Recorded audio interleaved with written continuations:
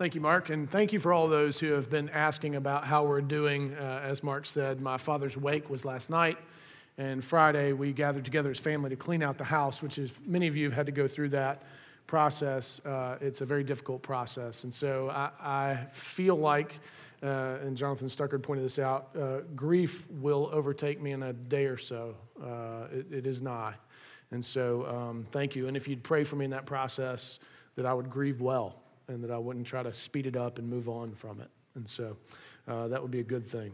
All right, we're continuing our journey through the Gospel of John as we talk about the Holy Spirit as Jesus is revealing him to us in and through various passages from the Gospel of John. This morning we'll be in John chapter 6. Any of you who are keeping up with the devotional will notice that I've included some more verses and really feel like I probably should have backed up to the very beginning of the chapter, but you just can't do 71 verses, any justice in the length of time that we have, and so I chose not to. But in the meantime, I do want to ask you a question I think that's very important for this, and you probably have already picked up on it from Psalm 51 and from the songs that we've been singing about hunger and thirst. I would ask you, what do you hunger and thirst for in life? Now, this is a question that from the youngest to the oldest, you should wrestle with a bit. We're all hungering and thirsting for something. And one of the ways you can know how to answer the question is by what you spend the majority of your time, effort, and energy on. Usually what you invest most in is what you want to get the most back out of, right? It's just kind of the law of economics in a sense, or the economics of time. Now, for some of us, that's not entirely true. It's the absence of something, right? It's something that we lack, that we hunger and thirst for, whether it's resolution, reconciliation, or there's an answer kind of hanging over us, like the sword of Damocles that is threatening to fall at some point, right? Or there's something still outstanding, and we hunger and we thirst for resolution. So there's really two ends of the spectrum, right? There's that which you are being satiated by, which answers the question, and there's that which you lack, which also answers the question. And the truth might be, for all of us, that there's both. There's both that which we are gorging ourselves on and that which we lack. But what we ought hunger and thirst most for is to be able to walk in the righteousness of Christ. And I get it. That by itself just doesn't sound all that enticing and thrilling. But it really is, if we understood what it meant to walk in the righteousness of Christ, the fact that it frees us from the tyranny of time. Even though we still experience it, those of us who have tasted of the bread of life and know eternity recognize that the story doesn't end here. And what a joy that is for us, especially as we lose those we love that do know Christ. And what a sorrow it brings when we lose those we love who don't know him. And so we recognize that there is something amazing about being in Christ. And that it changes how we can live. It changes how we can view any and everything that we experience. Think about how it transforms suffering. The line in the song, Jesus Lead Us With Thy Power, it says, and I always wonder, who wrote that? Who thought that was a good idea to say, we can suffer in your presence, we can die? Well, what a great thing to be able to say, because what's the truth of if you live long enough? You will both suffer and you will both die. And we need not be a people who are afraid of either one of those things. In fact, we spend too much of our time trying not to do either of those things, wasting the opportunity to actually commune with our Savior in a way that will grant us life more abundant. I know that seems paradoxical, but the gospel itself is paradoxical. And so we need to wrestle with that in spirit and truth with contrite hearts, recognizing that in our finitude, we will, and I've said this before, you are never going to make yourself suffer enough to grow. You can't do it, which is why we need not just Jesus to save us, which, by the way, salvation is a process that goes from justification to glorification. It's not just this singular moment in time, one and done fire insurance. But in sanctification, where you grow to understand who you already are in your righteousness in Christ, that requires suffering and growth that you will not impose upon yourself. You just won't do it. And you don't understand, think about any suffering that you've ever gone through, especially if it had any length of time to it. Think about the bargaining that you do with God. What's one of the first questions that we always ask when suffering blows in? Why me? But even more spiritual, what do I need to learn from this? Because we want to know quick. Tell me what I need to learn from this. Where's the answer? So I can go ahead and get that information, because we just have an information problem, right? If we just knew, we would do better, wouldn't we? No, we wouldn't, and no, we don't. And so what we forget is that actually it's the journey, not necessarily the destination, that is of great value. It is the process, not the information, that actually does us the most good. And yet we're constantly rebelling and pushing against that as if we sovereignly understood these things. In fact, we've been doing this since East of Eden. And it's important that we see, and those that we're going to encounter that grumble and are upset with Jesus saying he's the bread of life, we've been doing the same thing. We find all the same sayings hard. We don't want to deal with any of this stuff either. Just tell me the minimum. What's the minimum I need to do to get in the gate, as if that's what this was really about? Forsaking the opportunity to walk in spirit and truth, to have a truly abundant life in the things that matter the most, that have eternal significance, instead of the temporal things that are passing away.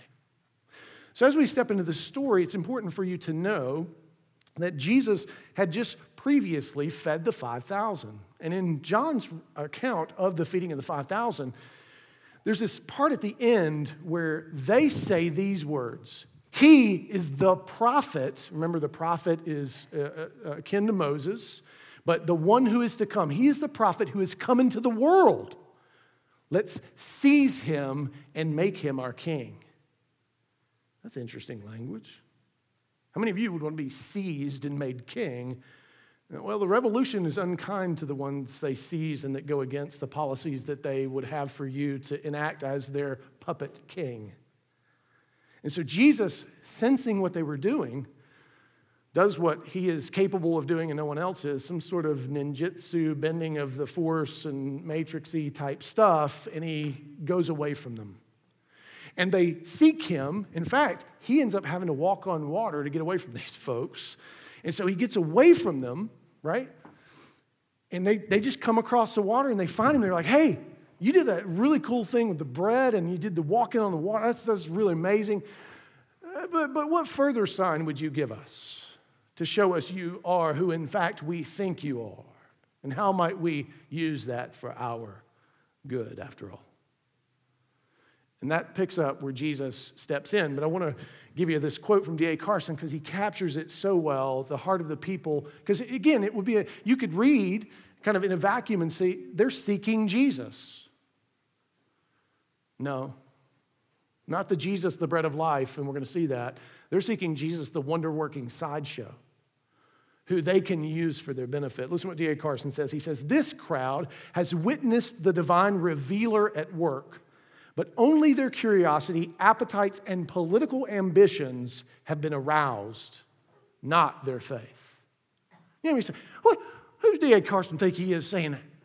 These people earnestly seeking Jesus. He going to talk about them that way? Well, we're going to see what gets revealed about their heart as Jesus engages with them once he begins to tell them really what they have seen and really what it is that they should be pursuing. So if you would give your attention to the reading of God's word, and this is what I want us to take from this. This is the key truth. Jesus is the all-satisfying and sufficient bread of eternal life given to us according to the sovereign love and grace of God and applied to us in newness of life by the Holy Spirit. That's a critical thing for us to take in.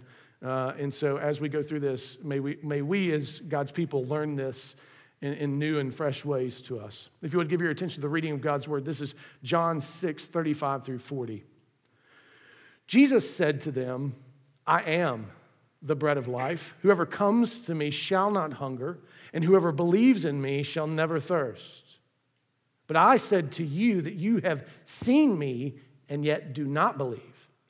All that the Father gives me will come to me, and whoever comes to me I will never cast out. For I have come down from heaven not to do my own will, but the will of him who sent me. And this is the will of him who sent me, that I should lose nothing of all that he has given me, but raise it up on the last day. For this is the will of my Father, that everyone who looks on the Son and believes in him should have eternal life, and I will raise him up on the last day. This is the first of a number of I am statements by Jesus in the Gospel of John. And so he says this very interesting thing that, again, to our ear maybe doesn't have the same significance as it did to the hearers there in the first century. So when he says, I am the bread of life, whoever comes to me shall not hunger, and whoever believes in me shall never thirst, what would have come to their minds, and again, you got to understand, they were much more literate than we are in terms of the Bible. It was required. It was not like, for those of you who are children who think it's like you have choices, and that's a ubiquitous thing, that's fairly new in all of human history. In fact, it's fairly new in all of human history that we care about children much at all. So you're welcome, and appreciate it. Don't throw it away and learn from it. But they would have been very literate, particularly when it came to the major sections of the Bible. So anything that would have fallen in the first 5 books of the Bible, they would have been very versed in, and they would also have been very versed in the major prophets. And so when Jesus says this, what would have come immediately to their mind, and you got to understand, when Jesus says it in part, they would have been challenged to think of it in whole. Okay? So if you would, turn in your Bibles to Isaiah chapter 55. This is a wonderful chapter that many of you are familiar with in some parts, but maybe have not read it in the spirit of which it is intended. And so this is very important for what he said, what Jesus is saying about what it means for him to be the bread of life. So if you would, give your attention to the reading of Isaiah chapter 55. Come, everyone who thirsts, come to the waters, and he who has no money, come, buy and eat.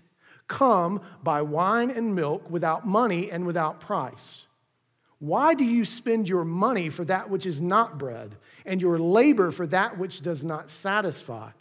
Listen diligently to me, and eat what is good, and delight yourselves in rich food. Incline your ear, and come to me. Hear that your soul may live, and I will make with you an everlasting covenant, my steadfast, sure love for David. Behold, I made him a witness to the peoples, a leader and commander for the peoples. Behold, you shall call a nation that you do not know, and a nation that did not know you shall run to you because of the Lord your God and of the Holy One of Israel, for he has glorified you. Seek the Lord while he may be found. Call upon him while he is near. Let the wicked forsake his way, and the unrighteous man his thoughts. Let him return to the Lord, that he may have compassion on him, and to our God, for he will abundantly pardon. For my thoughts are not your thoughts, neither are your ways my ways, declares the Lord. For as the heavens are higher than the earth, so are my ways higher than your ways, and my thoughts than your thoughts. For as the rain and the snow come down from heaven and do not return there, but water the earth, making it bring forth and sprout, giving seed to the sower and bread to the eater, so shall my word be that goes out of my mouth. Shall not return to me empty, but it shall accomplish that which I purpose, and shall succeed in the thing for which I sent it. For you shall go out in joy and be led forth in peace. The mountains and the hills before you shall break forth into singing, and all the trees of the field shall clap their hands. Instead of the thorns shall come up the cypress. Instead of the briar shall come up the myrtle. And it shall make a name for the Lord, an everlasting sign. that shall not be cut off. Did you hear what Isaiah just promised to the people of God? He basically said, look, this is something you cannot pay for. This is something that you can do nothing to gain for yourself other than to submit in your unrighteousness and receive the compassion of the Lord. His ways are not your ways. The way in which he thinks about redemption is not the way in which we think about redemption. And praise God. Because there's some people that you and I wouldn't pick. And in fact, if some of y'all knew some of each other when you weren't picked, you wouldn't pick. You understand? It was interesting. I had dinner with a friend of mine that knows where all the bodies are hid in my life. James and I go way back, and it was an amazing thing to sit down with him and have dinner and be able to laugh, since the last time I saw him was not under good circumstances and was very difficult and really thought had destroyed our friendship. But he knew me when, and so he knows me, now he knows I'm a pastor, and you can just see it in his eyes, the question, what in the world is going on here? So hopefully what he is recognizing is, behold, it is miraculous, every salvation. As we said when we were talking about John the Baptist, that the greatest miracle of all is for a man or woman who has the hardness of heart and arrogance and pride that we all carry, for us to submit to the will of the Lord. That is the greatest charismatic miracle you will ever witness. Everything else is easy for the God who speaks creation into being. It's nothing to him. But would that we would recognize and be amazed by what it is he longs for most, not to entertain us, not to make us powerful in ways that will be destructive to us, so that we would turn and give thanks to our very own hands because of what we think we've accomplished. Praise be to God that he loves us when we are so incredibly unlovely. And praise be to God that his word doesn't return void. Did you hear that part of it? When Jesus says, that which I have gathered will by no means be cast out. It's the same thing that's being said here in Isaiah 55. He said, when the word goes forward, and who's the word, by the way, according to John 1? Christ is. He is the word incarnate, the word made flesh, the word that tabernacles among us. That he would keep all that he has gained. Now, that should do something for us, because let me ask you a quick question, and this is, you can participate. This is not rhetorical. I'm sure that it'll be easy to count how many can say yes to this question. How many of you, since you became a Christian, if you're a Christian, have just been so perfect, they ought to make a movie about you? Hallmark, somebody ought to spend some time with you and really take notes. No one. And in those moments where you failed, what did the devil whisper low? Why would you filthy wretch, think that you deserve Christ? Notice I twisted the words. That'd be a pretty good devil, I think. It's not about deserve. That's what we can, the way Martin Luther would say, I'll just throw back my baptism in your face. Because it is not what I have done. It is all that Christ has done that makes me new again. Notice the resurrection language that Jesus uses here as the bread of eternal life. The beauty of this is, it's not that he just wants to gather in and save so that he could count some things. He's gathering in and saving so that we would rise and be with him for eternity. And be able to enjoy in spirit and truth and great joy and peace at long last the experience of God our Father. And you may say, wow, I don't know. I don't know if that's all that big a deal. It's because you don't know. You who are finite can't know. The first thing for us to do is in humility admit what we are not. Notice what it said. My ways are not your ways.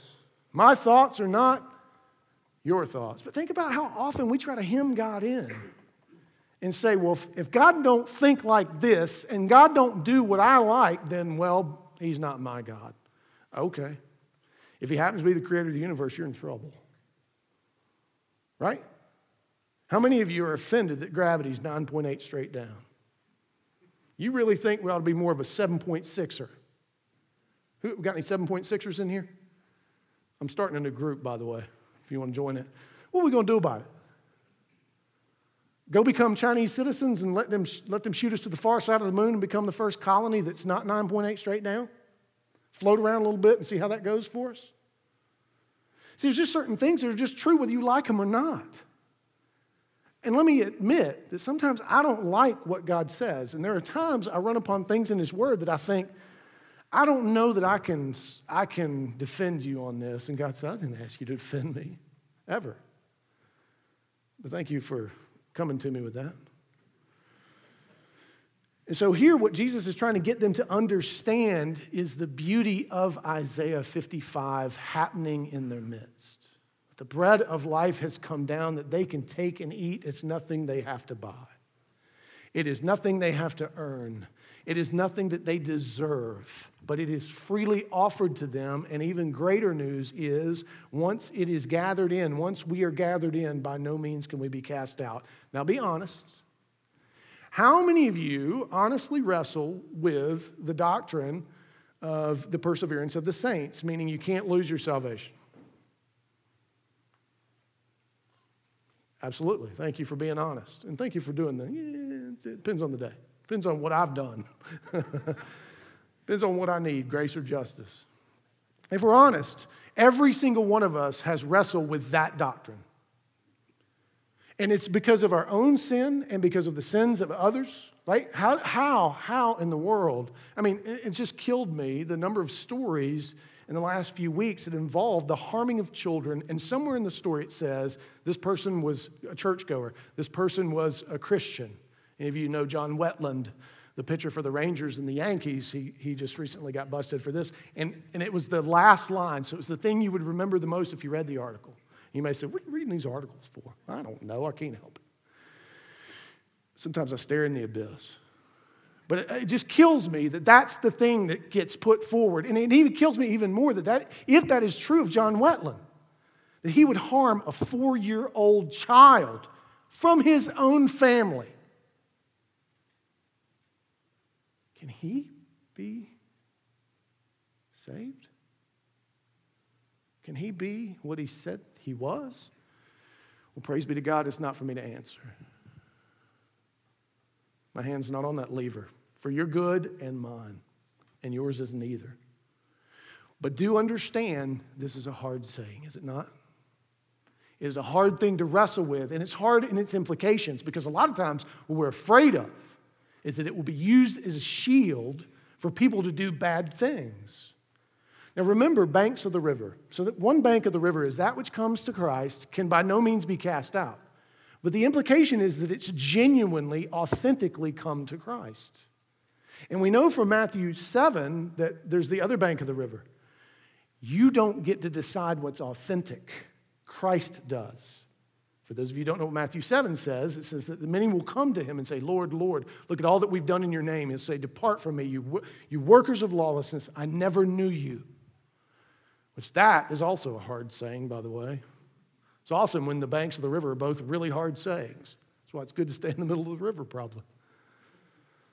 But what I'm telling you is that one doesn't strike out the other. In fact, it creates some measure of balance, and even in the midst of the paradox. So it's not that it's either or. We have to live in the tension of the both and.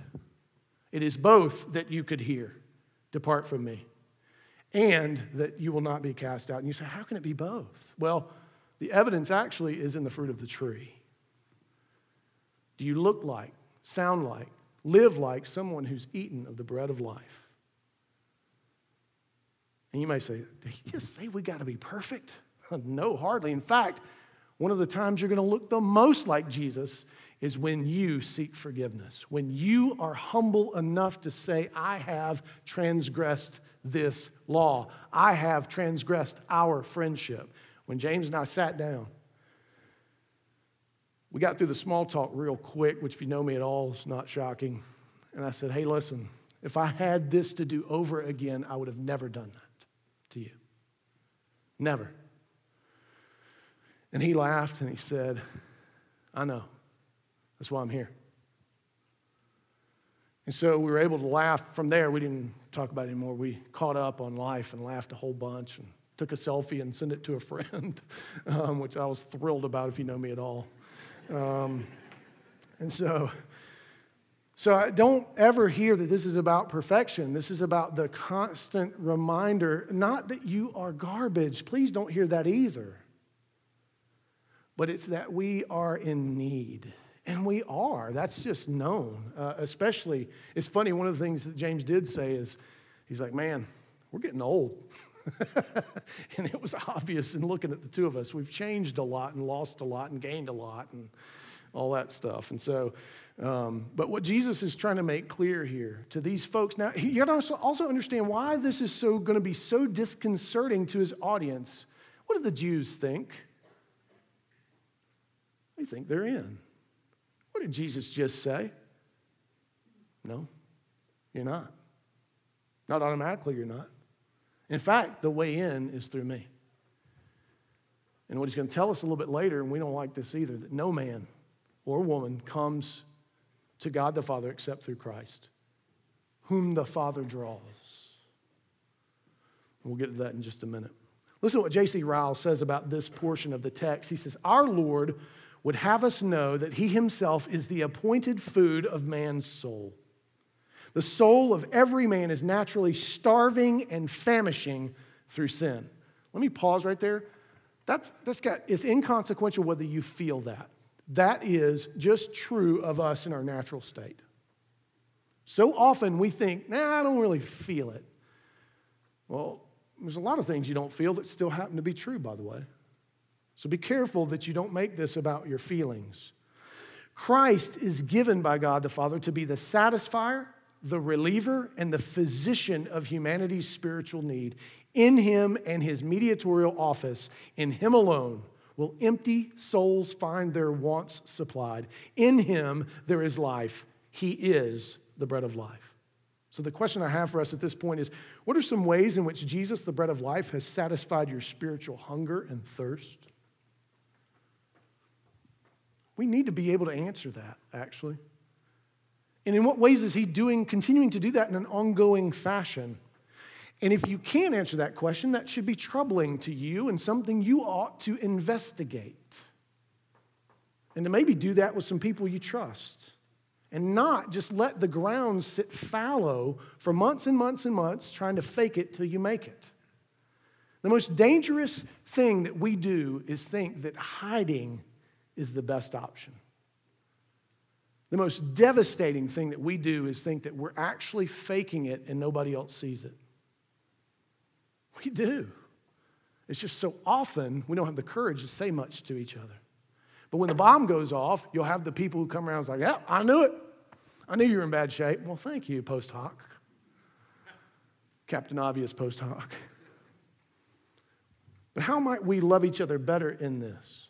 And being able to express to one another, asking each other how Jesus, and again, I'm with you. This doesn't seem like the best question to ask at halftime between the Patriots and the Chiefs this afternoon. It seems like it would be an odd thing to drop in the old punch bowl and make the situation feel spiritual and weird. But think about how the devil has cultivated that in us, that the thing that would matter the most to us to talk about, he's turned into the weirdest subject in the room.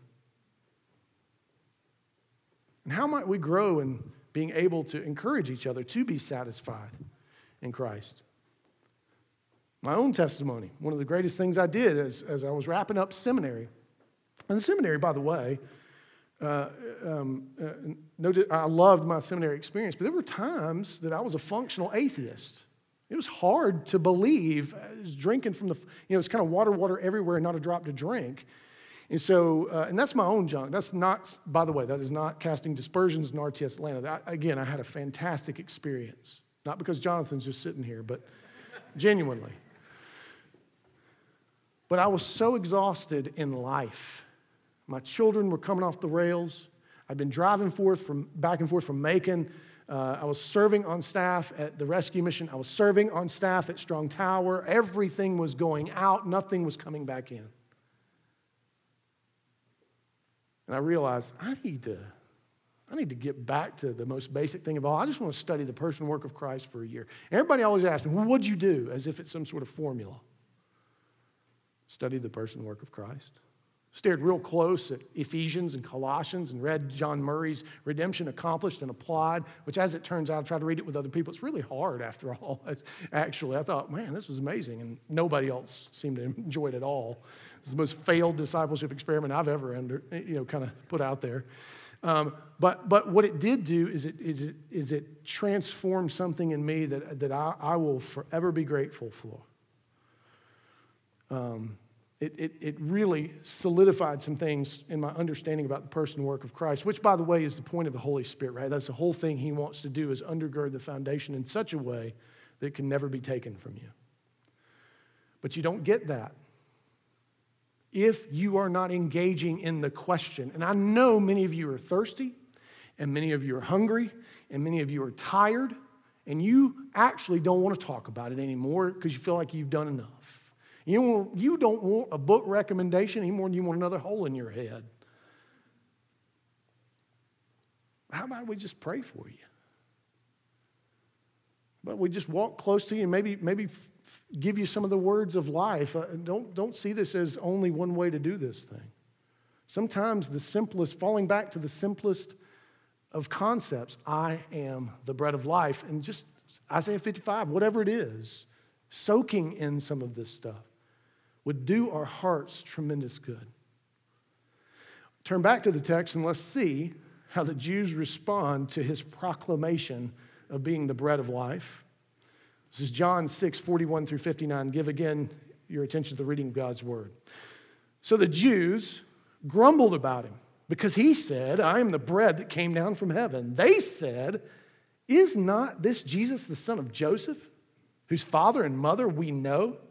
How does he now say, I have come down from heaven? Jesus answered them, do not grumble among yourselves. No one can come to me unless the Father who sent me draws him, and I will raise him up on the last day. It is written in the prophets, and they will all be taught by God. Everyone who has heard and learned from the Father comes to me. Not that anyone has seen the Father except he who is from God. He has seen the Father. Truly, truly, I say to you, whoever believes has eternal life. I am the bread of life. Your fathers ate the manna in the wilderness, and they died. This is the bread that comes down from heaven, so that one may eat of it and not die. I am the living bread that came down from heaven. If anyone eats of this bread, he will live forever. And the bread that I will give for the life of the world is my flesh. The Jews then disputed among themselves, saying, how can this man give us his flesh to eat? So Jesus said to them, truly, truly, I say to you, unless you eat the flesh of the Son of Man and drink the blood, you have no life in you. Whoever feeds on my flesh and drinks my blood has eternal life, and I will raise him up on the last day. For my flesh is true food, and my blood is true drink. Whoever feeds on my flesh and drinks my blood abides in me, and I in him. As the living Father sent me, and I live because of the Father, so whoever feeds on me, he also will live because of me. This is the bread that has come down from heaven, not like the bread the fathers ate and died. Whoever feeds on this bread will live forever. Jesus said these things in the synagogue as he taught in Capernaum. All right, so straight away, the Jews hear that he's bread of life, and they don't like it. He's not the Savior they want. Here's what's fascinating. Earlier on in the chapter, they said, this is the prophet who's come into the world. Let's seize and make him king. They were fine with him before when he was a tool in their hands. But when he wrenched himself from their hands, essentially, and said, oh no, I am the bread of life, and you are not who you think you are, unless you take and eat of me. They didn't like it. This is not the Messiah they were looking for. We know his mom and daddy. He's just common like us. Wasn't that true before? When he was the prophet who came into the world that they wanted to seize and make king? See, they heard something they didn't like, and all of a sudden they start looking for a different Savior. Does this sound familiar to you at all in your own life? How many of you, as you read the Scriptures, think to yourself, this really is the Savior I'm looking for, who requires something of me? Which is why we take and twist doctrines. Either we go cheap grace, or hardcore legalism. We want it simple math or no math at all. But we don't get to decide, right? That's what he's saying. You don't get to decide. In fact, unless the Father draws you, which, by the way, in the Greek, that word does not mean to woo and beckon gently. It means to snatch and drag. So unless the Father, and this language is not dissimilar to the language in Jude, which we are called to snatch sinners from the fire, hating even the garment defiled by the flesh. See, we too ought to be part of this as ambassadors of reconciliation, but unless the Father does what he does, whose ways are not our ways, whose thoughts are not our thoughts, who loves more broadly than any of us could ever imagine, and more deeply, and more patiently, and more long-sufferingly than anyone could ever imagine, more steadfastly, unless he draws, unless he says. Now, am I talking about predestination right now? Yes. But what you must understand is in the hands of the biblical writers, predestination is a doctrine of comfort and inclusion, not exclusion, and cannot be in the hands of any man to say who's in, who's out. When any of us utter predestination, what we're actually saying is anybody could get in. And I have no idea who anybody might be. You understand? But too often what we have done is when we hear predestination, we immediately get worried about who's out, right? That someone has been formed from before the foundation of the world for the fires of hell itself. Where in the Bible does it say that? Well, that's the paradox, isn't it? So if God doesn't draw you, what happens? But just last week, Jesus made it very clear to us that we cultivate our love of the darkness because of who we are, because of our own rebellion and brokenness. And notice how freely things are offered to all, ought be, right? So that we would have any chance at all. So it is not for us to try to decide who's in, who's out. And what's always interesting to me is, for those who do wrestle with the doctrine of predestination, and this isn't fair, by the way. This is a corner I'll paint you into real quick that's kind of dirty pool, actually, is, listen, the reality is if you don't believe in predestination, you're a double predestinarian. Let me tell you why. Because you think that it depends on the choice of the individual, correct? Potentially. And so if it's up to the choice of the individual, that means they've got to hear it from somewhere. So what does it mean when you don't share it with them? What are you essentially saying to them? As far as I'm concerned, you can go to hell. And see, we don't love near as much as we claim to, now do we? We're not really as worried about it as we say. So then we fall back and say, well, then God, just save everybody. But not that guy. He's my neighbor. I don't like him very much. He keeps throwing his trash into my yard. Keep it up with his leaves. So it's sobering to us that there is this paradox. That unless the Lord draws, no man comes by their own accord. But the Lord's drawing is irresistible. And the Lord's drawing is so powerful and so patient and so kind that we ought be more in awe and humble and share that with everybody that we could as if we thought it was up to them to choose. Instead of keeping our light under a bushel and saying, let God sort it out. And so Jesus is making it very clear, and they don't like it either, by the way. We've been mad about predestination since East of Eden. We were mad about predestination.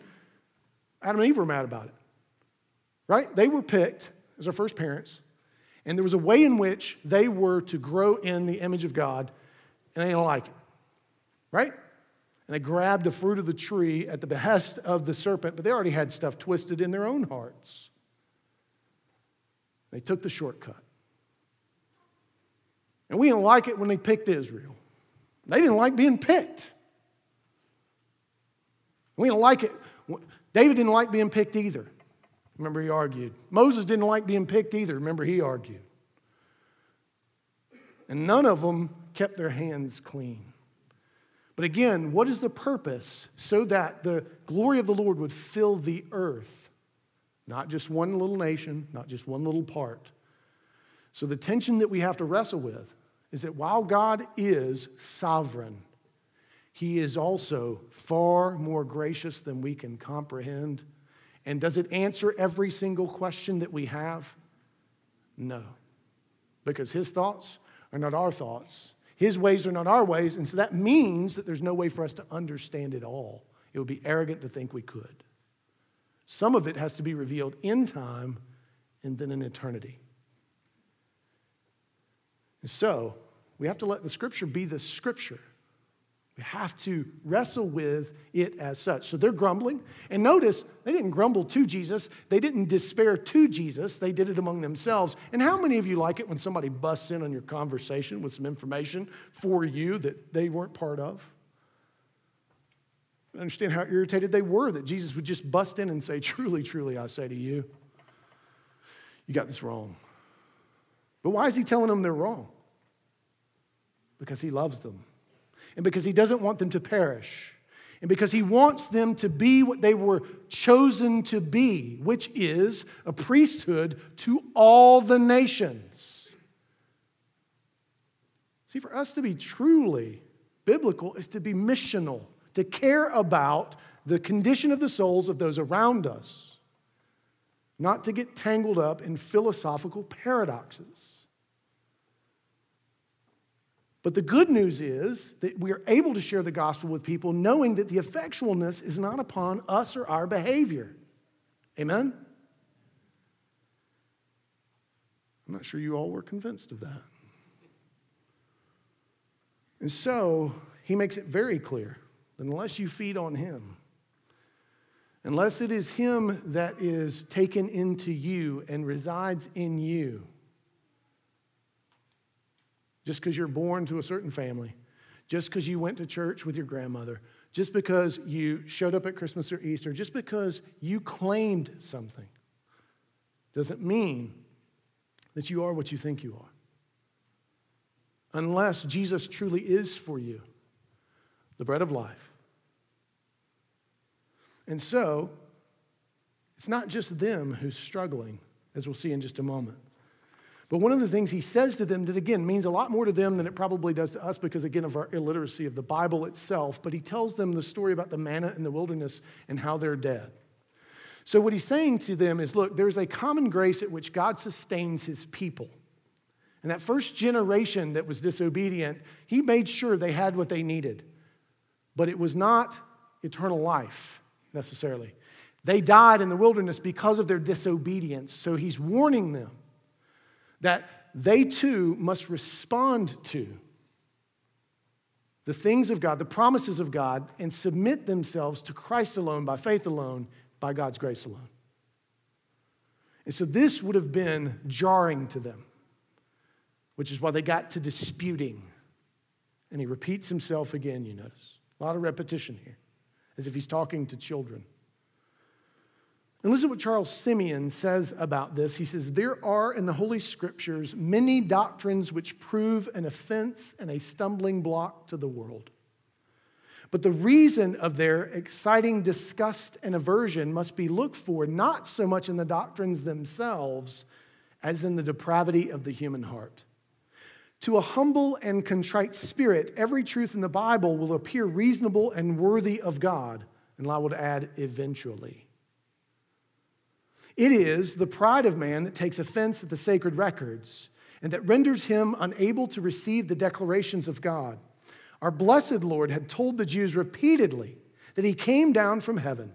They, knowing His mother and His reputed father, could not endure that He should arrogate to Himself such a high honor. But He informed them that the ground of the offense was within themselves. They were blinded by their own prejudices and fettered by their own lusts, so that nothing but the almighty grace of God could ever draw them to Him in a becoming manner. So what do you struggle with most in terms of God's sovereign wisdom and control over salvation in Christ alone, by faith alone, through His grace alone? Would you prefer a God who doesn't know the future? who has no control over things, especially the way things have gone since East of Eden. Again, doesn't explain all that's happened, doesn't explain all that will happen. But what hope do you have outside of that reality? Yes, we have many questions for God, and we should. Remember, Habakkuk says, the antithesis to faith is not doubt, it's pride. And pride sometimes shows up in the questions and the questioner, doesn't it? That we are unwilling to hear the answers that if we do find a scripture that clearly says, we try to twist it and render it out of court. So here's where we must be careful to submit. We must be careful to recognize, even still the questions we have, God's grace is still greater still than anything we could comprehend. And so, while you will struggle, if you're not struggling with the sovereignty of God, I don't know what you're paying attention to. So there's some truth to the struggle that ought to be there. And it's not that if you were to come to me and say, all right, you say God must draw someone. I've got a family member. We all have family members, by the way. And if God is not the one who draws, if they have rejected you thus far, what makes you think that you're going to come up with something new that's going to draw them if He doesn't? Maybe you've had a family member go on before you. Will you snatch them out of the fires of hell by deciding you don't believe that hell exists? Would it not be better that would motivate you to make sure that while you have breath and time, that you would ask the Lord to teach you to number your days and share the gospel in ways that at least you would know they've heard, instead of leaving it to something else, especially when the Lord has, in His sovereign working, placed you in that sphere of influence? We can't have it both ways. We either submit and participate, or we rebel in our arrogance. Let's turn back to the text and see that even those closest to Jesus had a hard time with this stuff as well. So take heart, you're in good company. When many of His disciples heard it, they said, "This is a hard saying. Who can listen to it?" But Jesus, knowing in Himself that His disciples were grumbling about this, said to them, "Do you take offense at this? Then what if you were to see the Son of Man ascending to where He was before? It is the Spirit who gives life. The flesh is no help at all. The words that I have spoken to you are spirit and life. But there are some of you who do not believe, for Jesus knew from the beginning that those let me try this again. For Jesus knew from the beginning who those were who did not believe and who it was who would betray Him. And He said, "This is why I told you that no one can come to me unless it is granted him by the Father." After this, many of His disciples turned back and no longer walked with Him. So Jesus said to the 12, "Do you want to go as well?" Simon Peter answered, "Lord, to whom shall we go? You have the words of eternal life, and we have believed and have come to know that you are the Holy One of God." Jesus answered them, "Did I not choose you, the 12? And yet one of you is a devil." He spoke of Judas, the son of Simon Iscariot, for he, one of the 12, was going to betray Him. Notice that even the disciples, the ones who had bought into some of this stuff, they're like, who can listen to this stuff?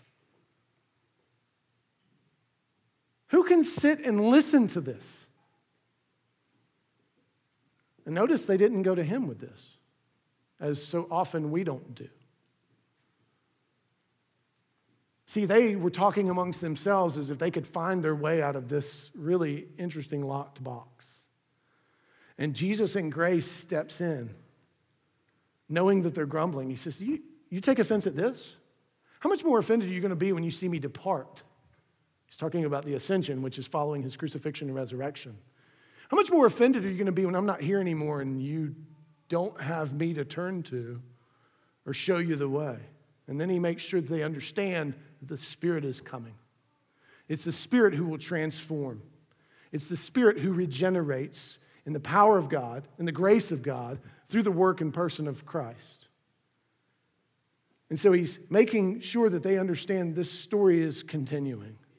And notice, at least, if this is the crowd from the 5,000, 4,988 people walk away. Even if it's not that exact amount, you got to understand it was a large number of people. How grievous would it have been for Christ to see a group of people that he was saying, I love you, I'm going to lay down my life for you, and I'm going to raise you from the dead for the hope of eternal life, to go, yeah, man, I can't make the math work. This is hard. I don't have time to wrestle with this. I got stuff to do. I'll go my own way. Which is why he then turns to the 12 and says, do you want to go too? And Jesus gets to hear the most beautiful confession from Peter, the one who messed up so much, who in his brokenness and submission says, where are we going to go?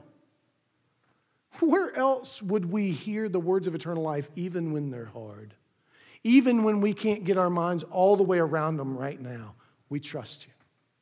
We trust that what you're saying is true and that in the power of the Spirit, sooner or later, we'll be able to come to terms with it. Because we're with you and you are with us. And notice that he offers yet another warning, that there could be one so close who saw so much in Judas Iscariot who would be utterly unmoved. And you may say, well, wait a minute now. I thought the Lord didn't draw him. Well, but why didn't Judas come of his own accord? Didn't say that he pushed him away. He essentially was left to his own devices to make his own decision. Judas made his own decision, you understand, because Judas didn't get what he wanted. How heartbreaking is that? How heartbreaking of an example is it that you could be so close and you could see so much, and yet, for 30 pieces of silver, give him up. So that's the warning to us. That when we are left to our own devices, we don't come. Even when we see all this amazing stuff going on, that doesn't faze us one iota. Our pride is too strong for all that. The hardness of our heart too strong for all that. We need radical regeneration, which only the Spirit can accomplish. Flesh only. He does it through the Word of God. The Spirit comes with the Word. He uses the Word to pierce our hearts, to change the disposition of our souls. It was by the Word of God that the universe was brought out of nothing. It is at the Word of God that you and I are rescued from spiritual nothingness and made alive to the things of God. So how do you address the hard sayings of Scripture? Some of you, I don't read it. That's easy. You let that thing sit in the back of your car, and it'll curl up nice, make it look like you mess with it once in a while. I just don't read it. How many of you, that would be true of you? No show of hands. Others of you, you just skip the hard parts. I'm just going to stay in the Psalms and the Proverbs. Seems like gentler waters. You're not reading the Proverbs right if you think those are gentler waters, actually. And you're really not reading the Psalms right, because the Psalms are all about suffering. The majority of them are lamentations. That's why you're like, well, that's Psalm 23. Stay in the banks of that there river. Maybe 150 every now and again. Right? But never 73. Never 88, the unresolved psalm. Now it does resolve in 89. And we don't read the Old Testament very much, which again, by the way, I want to say, you cannot understand the new if you don't have some understanding of the old. A lot of this stuff is opaque to you. Even there's stuff I didn't even get to. When Jesus says that those who look up to the Son are saved, he's calling them back again to that from Numbers 21, the passage about the brazen serpent. There's so much we miss because we haven't put in the time and the effort. And you got to remember who I was. I remember one of the conversations I had with my father sitting out on the breezeway. I made this comment. I said that the Bible is such a disjointed rag bag of nonsense. It is inconsistent all over the place. And we took the Bible out and we pointed out several parts and felt really good about ourselves. And the Lord said, you're going to remember that someday. You know what breaks my heart about that? This is the only time I ever talked to my father about the Bible was that moment. Now, he came and heard me talk about it in some of these type venues. And so hopefully that's enough. I don't know. So how do you address the hard sayings of Scripture? What resources have you found to be beneficial? Are you willing to wrestle? Not just saying, give me an answer, but teach me, O Lord. Teach me in time, trusting the process, trusting that God will answer in His timing. His ways are not your ways, His thoughts are not your thoughts, but the word will not return void. And also recognizing in humility that we don't get to dictate. That's the problem of everybody else other than Jesus in this passage. So what do we learn from John 6, 35 through 71? It teaches us that Jesus is the all-satisfying and sufficient bread of eternal life given to us according to the sovereign love and grace of God and applied to us in newness of life by the Holy Spirit.